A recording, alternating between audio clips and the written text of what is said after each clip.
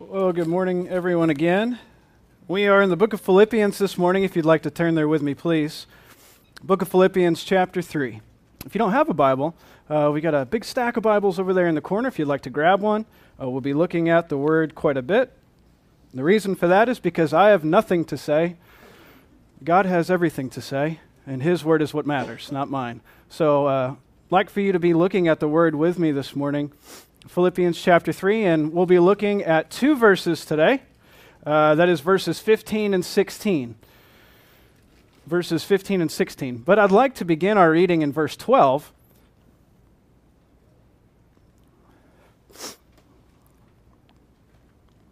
So let's look there together. Philippians chapter 3, beginning in verse 12. Not that I have already obtained this, or am already perfect, but I press on to make it my own, because Christ Jesus has made me His own. Brothers, I do not consider that I have made it my own, but one thing I do, forgetting what lies behind and straining forward to what lies ahead, I press on toward the goal for the prize of the upward call of God in Christ Jesus. Let those of us who are mature think this way. And if in anything you think otherwise, God will reveal that also to you. Only, let us hold true to what we have attained. All right, so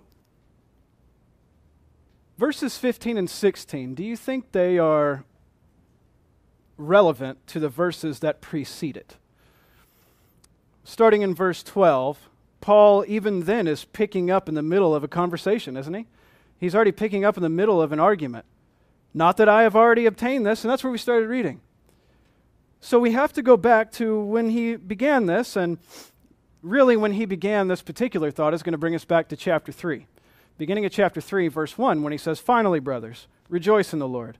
And then he begins to say, "Look out for the dogs, the evildoers, those who are mutilators of the flesh. They're liars. They're lying to you, telling you that you can bring about your own righteousness through external things, like circumcision.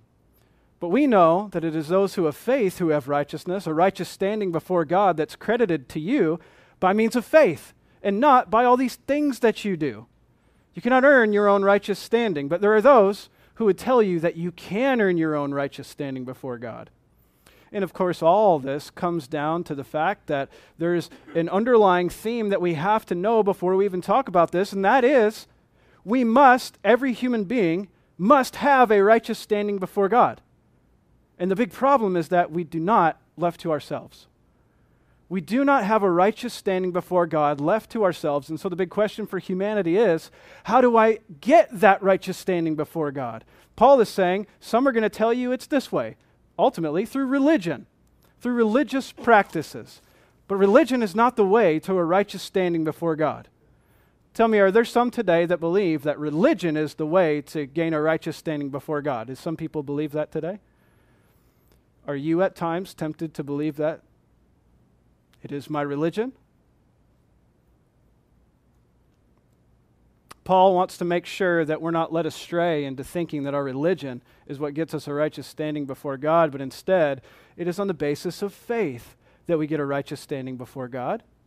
And even then, it is not your righteousness that God sees, but it is the righteousness of Christ that God sees.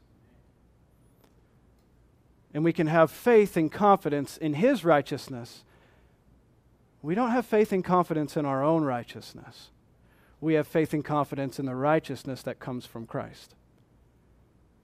And so, he says, not that I've already obtained this. Obtained what? Or I'm already perfect. Well, he says that ultimately because he's talking about the great wealth of knowledge that there is, and truth that there is, and comfort that there is in knowing Christ Jesus, our Savior.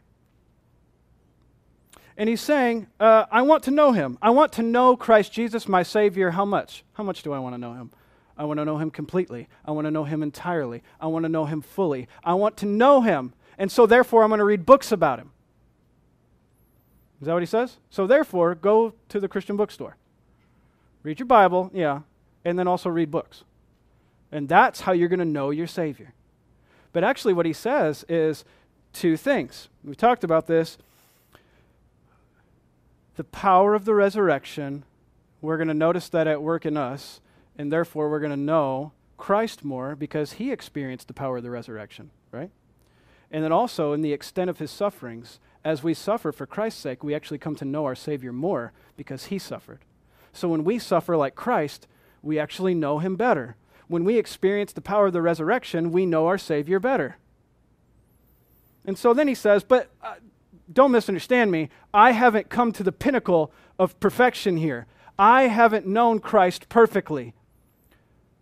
But it's my goal. I press forward to this goal. This is my aim. This is my goal in life, that I might know my Savior to the uttermost. I'm not worried about looking behind because I'm like a runner in a race. And what runner can achieve anything by looking behind him? But no, instead, my gaze is set forward on running the race with this goal, and there's a prize, and the prize is at the end of the race, and not back there. And so I'm looking forward to the prize, the goal for the upward call of God in Christ Jesus, and this is where I'm headed. And then he says, let those of us who are mature think this way. I wonder, when this letter was read, it potentially was read in a context somewhat like this. Maybe they would have been gathered in a home, and there would have been an individual who was leading that church. There actually would have been a group of individuals known as elders leading that church, because that was the standard that Paul had set up, that there would be elders put in place in every church, and that they would lead that congregation. And so there would have been people, but there would have been an individual who actually would have read this letter to the congregation. Right? You understand that? Paul wrote this letter, gave it to Epaphroditus. Epaphroditus took it back home to Philippi. They gathered. He gave the letter to one of the leaders. The leader took the letter. Potentially Epaphroditus could have read it himself. But we don't know whether Epaphroditus could read or not. But we know that the leaders would have been charged with being able to read. They needed to be able to read and teach. And so the leaders would have read this letter to the church. And when they got to this point, what do you think the reaction would have been? Let those of us who are mature think this way. I think there could be two groups that the people hearing that letter would have fallen into. And let's look at them on the screen. There are those who are not of us and those who are of us. Let those who are of us, see the first category? Okay, do you think there would have been among them those who were not actually of them? It's possible, right? And so those who are not of them would not have been believers. Maybe they were just people who wanted to kind of know what this whole thing was about, and they were there. Or possibly because this was a letter of great importance, they would have only had insiders there for that meeting, reading this letter from Paul. We don't know. But then there's another category, those who are of us. This is who it's directed to. Who are they? Well, those are believers. So already there's a question here. This is written to believers, those who are of us, and not only believers, but even then there's a subcategory. It's not just believers that he's saying. He says those who are mature among us. 1 John gives us some context here of what we're talking about. They went out from us because they were not of us, for if they had been of us, they would have continued with us, but they went out that it might be plain that they are not of us.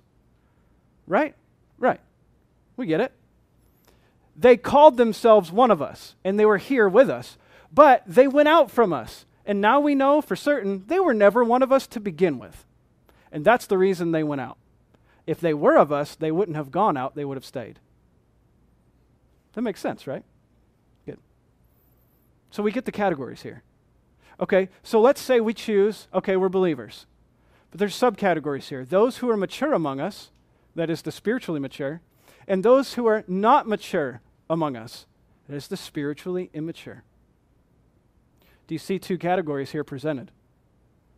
let those among us who are mature think this way.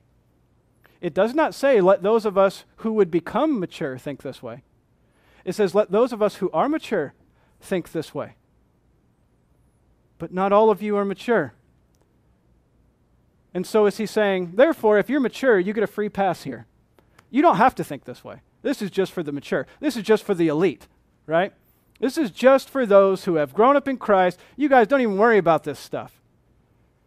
Do you think that's what he's saying? No, that would be ridiculous, wouldn't it? There's not two different standards for believers. We all have the same standard.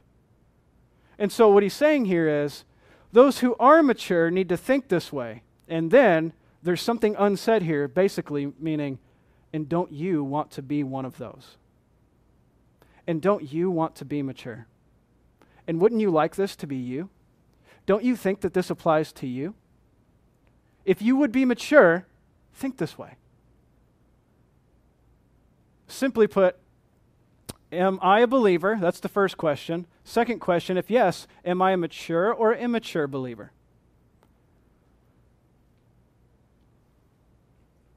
Are you asking yourself those questions right now? You may ask this next question, well, I'm not really sure how to gauge that because I don't know what spiritual maturity is. I don't know what that means. Aren't we all the same? We're in Christ or we're not in Christ. I don't know. Were there separate categories here created by Paul? It's not whether we're in Christ and not in Christ so far as this is concerned. Now, that is true of your salvation. I'm not asking, do you have salvation? Because we assume the answer yes to that for all those who have faith in Christ. We have salvation. We're a believer. But even in that category, are you mature or immature? How would you rate yourself? 10 being fully mature, perfect. Was Paul a 10? No, he just said he wasn't. I'm not mature. I haven't reached this yet. I'm not there. Remember that word perfect in your translation means mature. That's what it means, to reach an end. Okay, so am I mature or am I immature? I don't know. What is spiritual maturity? That's probably the question we need to ask. And this has a lot to do with Russian nesting dolls. If you didn't know that. It looks like you didn't know that. I'll show you. Let's look at 2 Peter 1 just for a few minutes, where Peter talks about Russian nesting dolls, which would not have existed yet, you understand? Okay. But let's look at the text, and I'll show you what I mean. What is spiritual maturity? Well, it's a lot like Russian nesting dolls.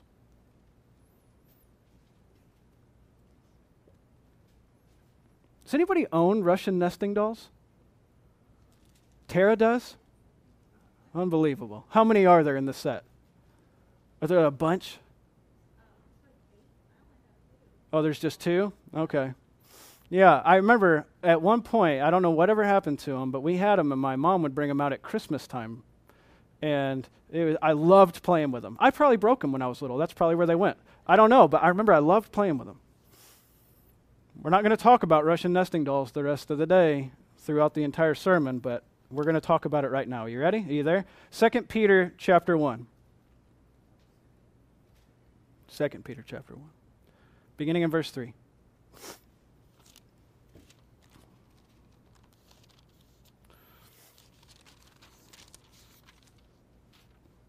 Yes. His divine power has granted to us all things that pertain to life and godliness, through the knowledge of him who called us to his own glory and excellence, by which he has granted to us his precious and very great promises, so that through them you may become partakers of the divine nature, having escaped from the corruption that is in the world because of sinful desire. And he's about to say, and so therefore. So what's happened so far is Peter's saying, we who are in Christ, we who are believers because we are partakers of the divine nature.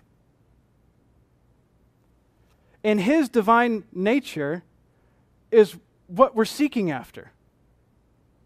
To make this divine nature an ever-present reality, or that it might become more clear that we are partakers in the divine nature. How do we do this? Well, His power has granted us all things that pertain to life and godliness. Well, that's good news. How? Through the knowledge of him who called us to his own glory and excellence, by which he has granted to us these great promises, so that through them, the promises, you might become partakers of this divine nature. And this is how it's proven that you escape the corruption that is in the world.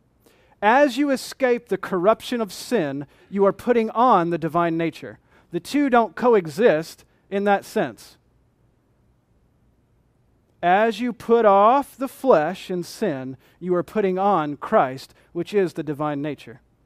The more you put on Christ, the more mature you are becoming in Christ. Right? Okay. So the more of the divine nature that you become a partaker in, and it's realized, the more mature you are. When you first came to Christ, reflect, when was that? Tell me, what was your maturity rating in Christ? I mean, it wasn't much, was it? I didn't know anything about anything, so therefore, if I don't know about it, how can I act on it? If I don't know what is sin, how can I put sin to death? If I don't know what God's nature is, how can I be clothed with his nature? If I don't know what the gospel is, how can I believe in it? If I don't know, how can I change my behavior to reflect that? I need to know first, and then my behavior needs to reflect what I've been taught. And how are we taught? By God himself. Okay, so because all that's true, he picks up and he starts talking about the Russian nesting dolls. Ready? 2 Peter chapter 1, verses 5 through 8.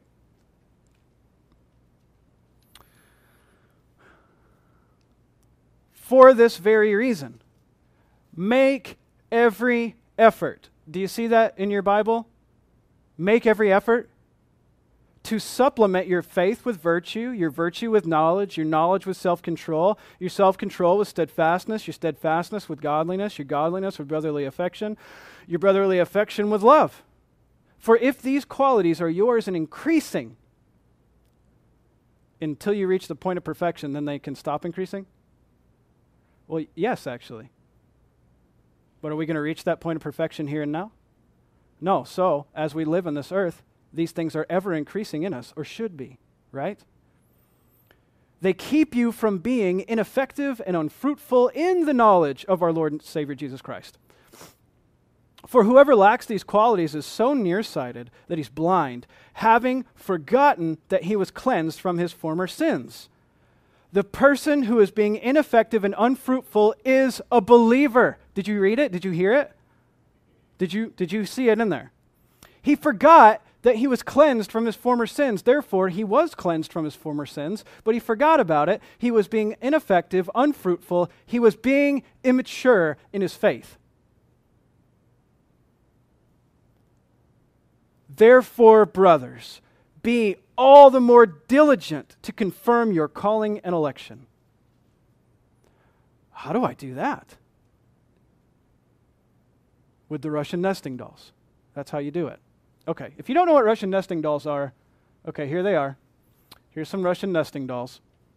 And what you need to consider about these little Russian, you know what they are now if you didn't know what they were? Okay, so how these work is you take the little tiny little baby, right? See the little baby? And the little baby, obviously, is the smallest one, and then you put it in the next one. They open up, right? If you don't know, they open up, and you put the little one in it, you close it, and now you can't see the little baby because it's hidden inside of the next one. And then you take that one, and you hide it in the next one. And then you take all of those, and you hide them in the next one. And so when you get to the very end, you just have the big one, and all the little ones are hidden away in the big one. That's how the Russian nesting dolls work. And that's what this is all about. And so you can see it here. If you take each of these qualities and you put them in there, we're going to follow this line here, but it's like faith is in the very center is the little baby, and that's where it begins. And we're going to see how these work together. The word here is supplement. Supplement this with that, and supplement this with that. The word, to me, means to furnish. Have you ever furnished something? Well, you furnished yourself when you got dressed this morning. Okay? You furnish your house when you put furniture in it. You furnish it. You clothe it. Right? You put something in it to arrange it, and it makes sense. You put it around it. You furnish it. The sense of putting clothing on is better. Okay? But Russian nesting dolls is even better. This is why I'm showing it to you this morning. It'll make sense in a second, hopefully, if it doesn't already. So let's look at what he says here. I'm going to track this because, well, what is he talking about?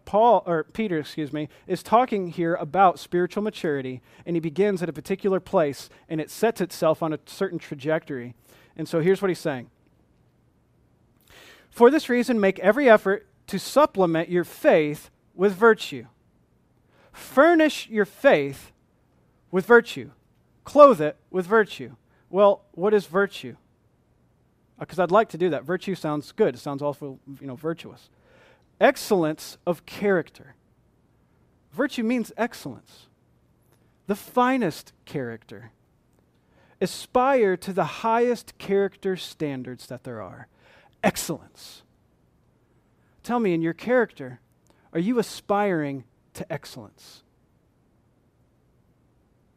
Or have you gotten to a certain point and you say that's good enough? Are you always aspiring for your character to be better than what it is? Because that's what virtue is. I'm always working on my character. And it stings, it hurts when I realize my character has not met the mark. But I'm aiming for excellence in my character. Okay, so the first thing is this. Okay, the spiritually mature furnish their faith with virtue. That's the first thing that we see, and that's what we do. If we have faith here at the beginning, then we clothe it in the next one, which is virtue. So that our love is tucked away underneath virtue, or our faith, rather, excuse me. Our faith is tucked away. Did I say love earlier? You know what I meant. Faith.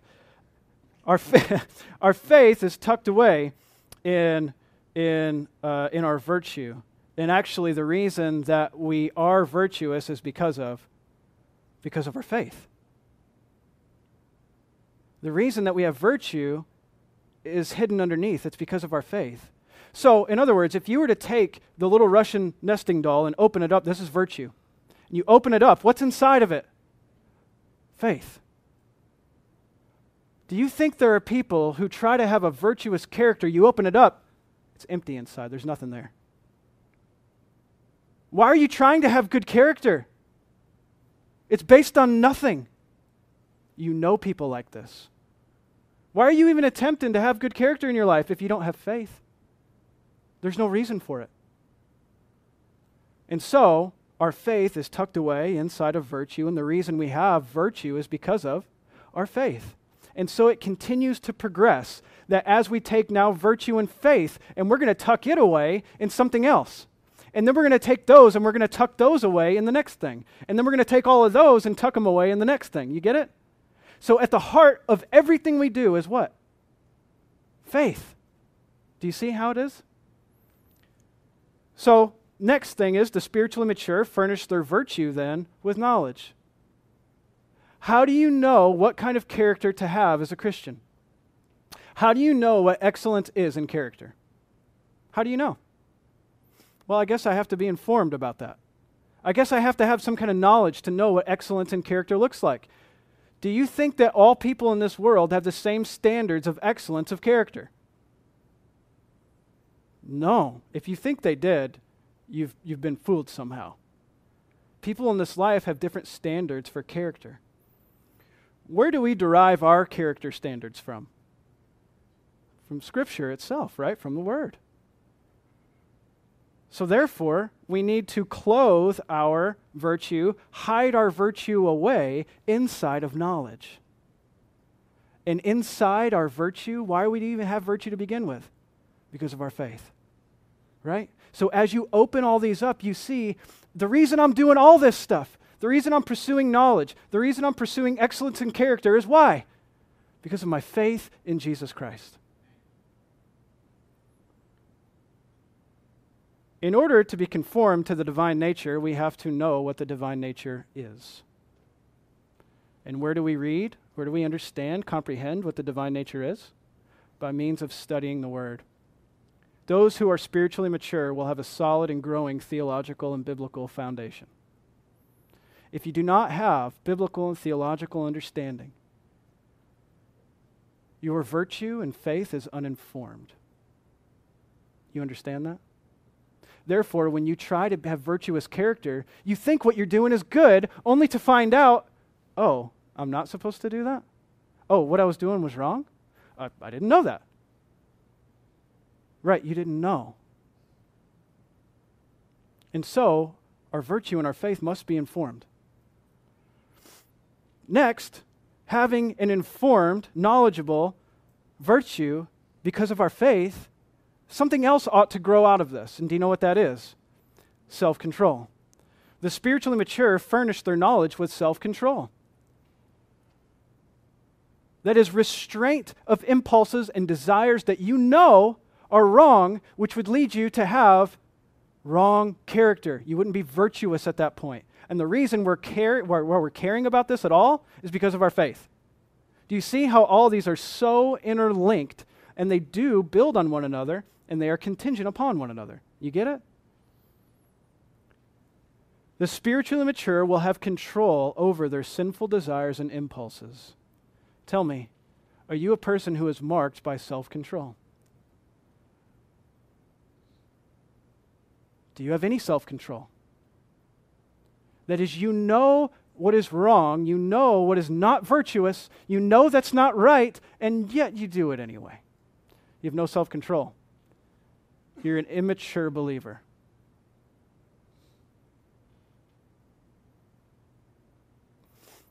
A child will cry if they can't have candy before bed. Or you might, I don't know. But it is those who are immature and don't understand that it's not good to have candy before bed will be upset about it. They're not mature. They don't get it, and they have a hard time, therefore, controlling themselves. Those who are spiritually mature are going to be constantly growing in self-control. And how is this done? Well, the Spirit is doing this work in us, and we're getting to that part. But understand, Peter has drawn this line together for us, and we're looking at it, all right? Okay, so next, the spiritually mature furnish their self-control with something. So we've taken all these things so far, and we've tucked them away inside of each other, and now we're picking up the whole bundle, and we're setting it inside another thing, which is steadfastness. So in your self-control, and in your knowledge, and in your virtue, and in your faith, you're going to have steadfastness. If you crack open steadfastness and there's nothing in there, why are you being steadfast? That is to have patient endurance.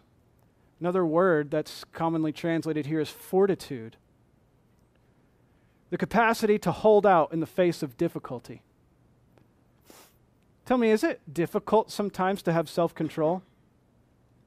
Do you find yourself in the face of difficulty to have self-control? I want so bad to do that, and I know I shouldn't, and there's a breaking point. This is steadfastness. Do you hold out and you don't do it and you have self-control because you're concerned with what you've learned about virtue? Because of your faith. And therefore you hold out. You remain steadfast. If you can be steadfast in difficulty, this is the spiritually mature Christian. But it's not done yet. All of that now gets picked up and put into another thing. There's a lot here, isn't there? All of that then is set inside of godliness. You would think, well, I thought all this was godliness. Right. But here's what it means. I'm with you, I understand. Godliness seems to be odd. You should have started with godliness. I promise it's right. Because what this means then is loyalty, reverence, devotion, and respect toward God Himself in all of these things. And so what that means is that you're being steadfast for the sake of reverence and devotion to your Lord and Master, to your God. The reason I want to hold, to be steadfast, immovable, mature in Christ, fighting this conflict of sin, the reason I hold out is because of my reverence and devotion to my Lord and Master. It is not to gain your own righteous standing before God. Do you see how it all could have worked up to that point? In all this, you set inside a righteous standing and pride before God. No, that's not the reason you're doing it. The reason you're doing all these things, growing in maturity, is not so that God would like you more. You have the full favor of God on your life the moment you come to faith in Christ. You have all the blessings of the heavenly places given to you, an eternal inheritance given to you at the moment of faith. You don't have to try to make God like you more. He already likes you infinitely in Christ. So then why are we doing all these things? Out of reverence and devotion to the Lord. If you don't care about that, you're an immature believer.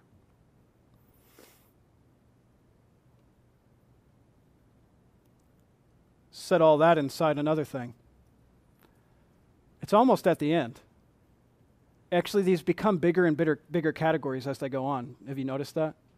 And so the next thing, that the spiritually mature to furnish their godliness with something else, and that something else is brotherly affection. So make sure that as you come to faith, and then you're growing in virtue and knowledge and self-control, steadfastness, as you persevere, as you are doing all these things out of devotion to the Lord, it ought to surface and show itself by means of brotherly affection. If you are not putting affection and love into others who are in Christ, it shows that you are an immature believer, because you don't get it. You don't get that this isn't about you. It's about Christ and His church. And so, the mature Christian is going to start to be outwardly focused. It's going to turn his attention to helping, loving, caring for others who are in Christ. Loving them, wanting the most from them, right? Bearing their burdens. Considering other people as more significant than yourself. All of a sudden, we're starting to get back to the message of Philippians, aren't we?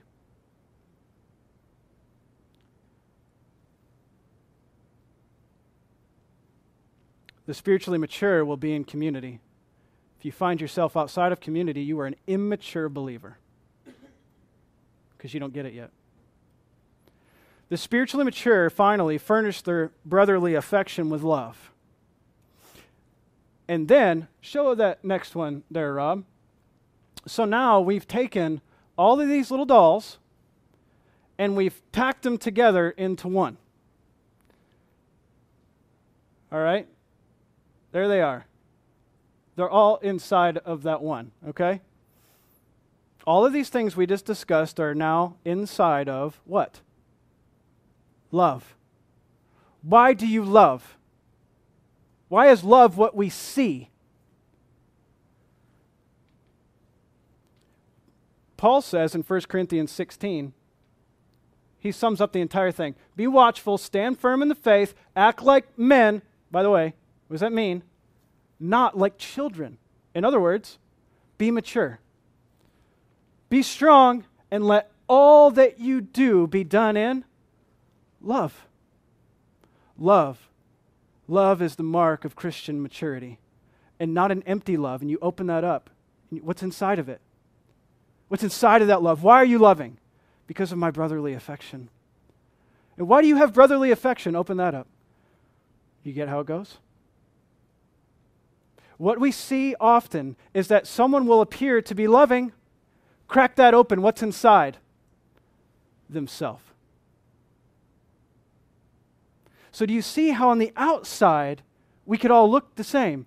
You may be falsely presenting yourself as a mature Christian when in reality there is nothing inside. Your motivation matters. So all of a sudden we can start to see how he says, those who are truly among us, those who are genuine among us, those who are among us. If you go out, you've just proved that you're not among us to begin with. If we're talking about to you, you who are truly among us, start here. Furnish your faith with all these things. And here's the point. Are you furnishing your faith with anything at all? Or do you think faith is the end-all, be-all? We're not talking here about gaining a righteous standing before God, remember? You have that at the point of faith. And is that where the Christian is to remain? No. And so, we conclude this, that there is a continual call on the believer to advance in maturity. Are you advancing in maturity, or do you think that you've arrived?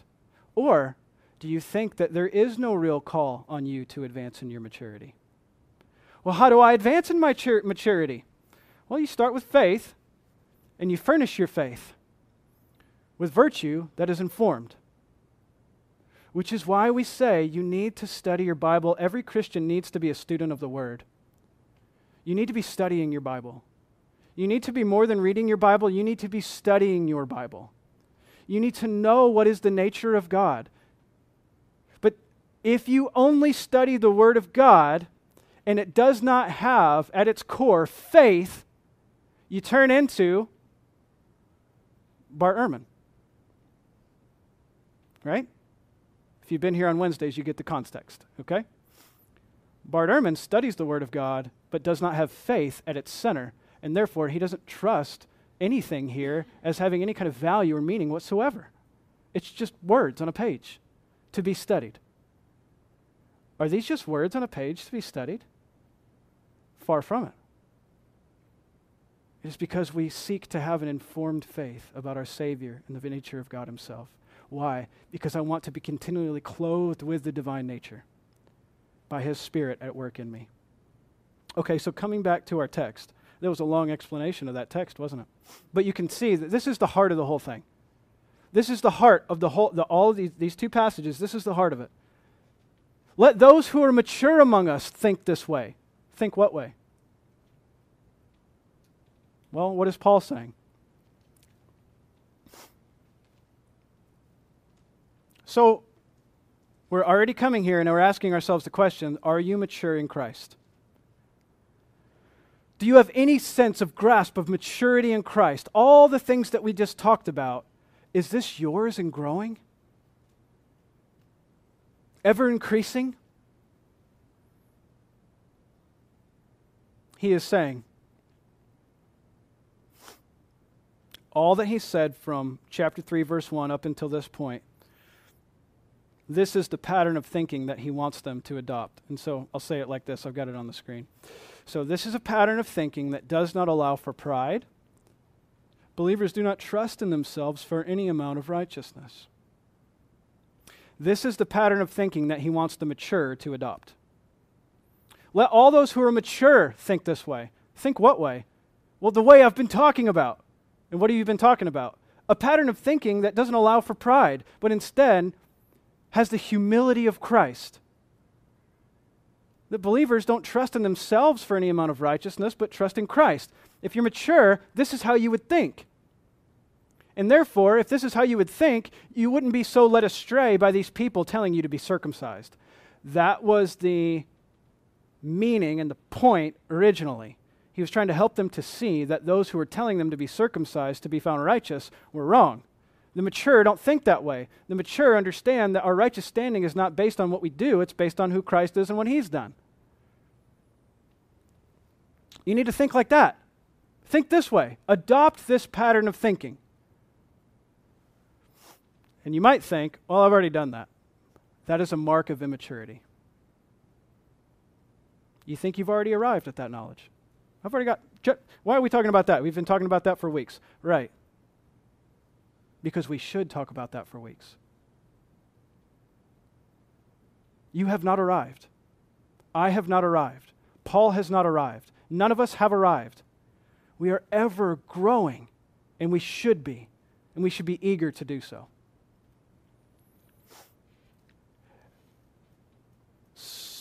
Moving on from that. And if anything, in anything you think otherwise, God will reveal that also to you. If in anything you think otherwise, or if any of this you think otherwise, God's going to reveal this to you too. So he's basically delivering to them, you need to be thinking this way about this issue. And some of the congregation were going to say, but I just don't see your point here, Paul. I don't see how this could be right. I think I'm going to be circumcised anyway, because I think that's what's right. And he's saying, well, some of you are maybe going to think this way, but I trust that God will reveal to you how wrong you are. That's what he's saying. Paul has an overriding desire to find everyone mature in Christ. What he wants for them most of all is that they would adopt this way of thinking and be mature in their thinking. Be mature in your thinking. Grow in your thinking. I have said for years, because it's still true today, my most favorite, I don't know, some of my favorite verses in the Bible are ones that apply to me and the ministry that God has called me to, and he has placed in me an overriding desire for something in particular, and Paul summarizes it here in Colossians 1:28 and 29. If ever I were to do something like give my personal testimony and tell of what God has done in my life, these are the verses that I would read. Okay, if I die tomorrow and there's a funeral, make sure these verses are read. Because these are important to me. They're very significant to me. And it says, him we proclaim, warning everyone and teaching everyone with all wisdom, that we may present everyone mature in Christ. And for this I toil, struggling with all his energy that he powerfully works within me. This is the goal. This is the end, that you might be mature in Christ. And the work is never done. The work is never done. I wonder, much like Paul, do you have a desire for maturity in yourself, a drive? If you do, it's going to bring forth brotherly affection and love that stems out to where your overriding desire is that you look to see other people advancing and maturing in Christ. And when you see other people growing in Christ and maturing, it gives you joy when other people experience progress. Progress and joy. Progress and joy. Why does he want them to experience progress? Because he knows that there's joy there. When you reach for maturity in Christ, there is joy to be found. We are to adopt the way of thinking of Christ, who for the joy set before him endured the cross. Are you with joy enduring strugglings, knowing that in your strugglings, you are knowing your Savior better? All these things are working together in Paul's thought. Okay, so I'm going to end here, and believe it or not, I'm about halfway through my notes. Okay, so I'm going to have to wait on this other half, but I'd like to end a particular place this morning. So if you would just please turn with me to 1 Corinthians chapter 2. I'm going to read a few verses here, and we're going to end for the morning.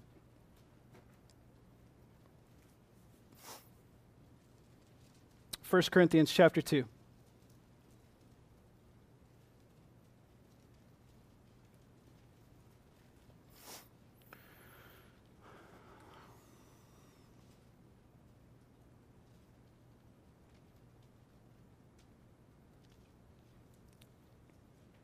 It says, beginning in verse 6, yet among the mature we do impart wisdom, although it is not a wisdom of this age, or rulers of this age, who are doomed to pass away, but we impart a secret, hidden wisdom of God, which God decreed before the ages for our glory.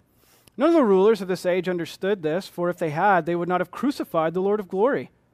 But as it is written, what no eye has seen, nor ear heard, nor heart of man imagined, what God has prepared for those who love him. See, these things God has revealed to us through the Spirit. For the Spirit searches everything, even the depths of God. For who knows a person's thought except the spirit of that person who is in him?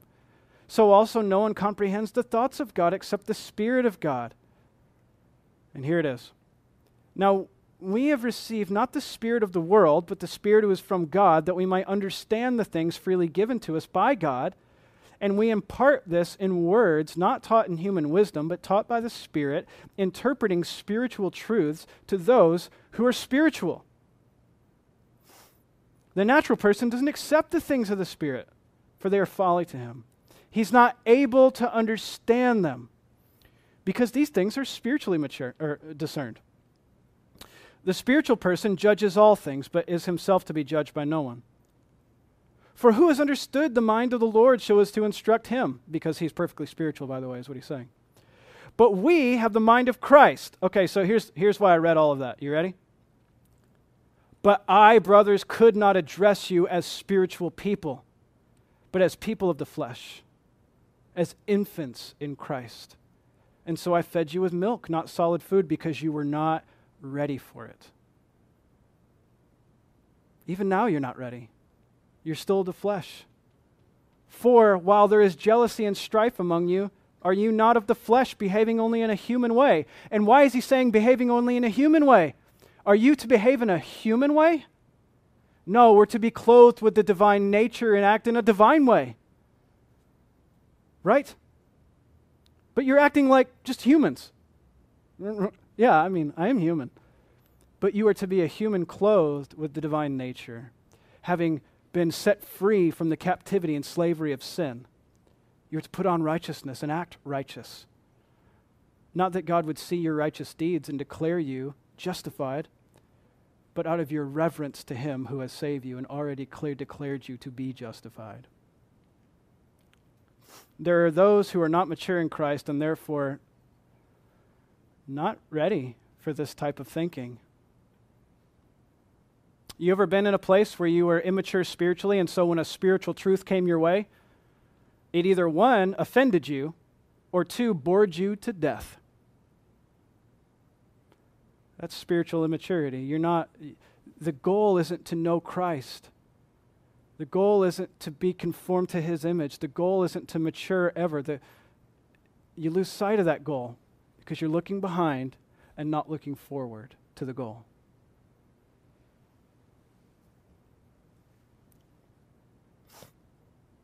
I guess I'll just end here by giving a summary. Verse 16, only let us hold true to what we have attained. You see it there in verse 16? He's basically saying, nevertheless, whatever level of maturity you're at, you need to hold true to where you are in Christ. All of us are at different levels of maturity this morning in Christ. But wherever we're at, you at least need to be acting like that. Right? Okay, so Jane is 9 years old. And she should act like a 9-year-old. Not like a 12-year-old, like a 9-year-old. Right? She should not act like a 3-year-old. Correct? When she does act like a 3-year-old, she gets in trouble for that. Because she's not acting her age. Tell me, are you acting your spiritual age? You acting mature? You seeking to grow in maturity? We should. This is what God desires for us, that we would be ever growing in our maturity in Christ. Let's all pray together. Lord, we're grateful for our time that we've spent together in your word. And we see this morning it's a very simple concept in your word. Lord, that we are to be those who are mature and to think a particular way. We are to have our thoughts informed by Scripture. And we're to be ever, ever growing in Christ. And I pray, Lord, that you would help us to see, maybe in areas of our life where we're looking backward, we're not looking forward, we don't have the goal, we don't have the prize in mind. I pray that you would help us to see that. I pray by your Spirit you would lead us into spiritual conviction, because it's only when we see where we are in the wrong where rights can be made. So God, I pray by your grace, by your mercy, help us to see the defects, the immaturities in our life, that we might press forward with joy to be mature in Christ. We ask all these things together in Jesus' name. Amen. Well, let's all stand and sing this last song together.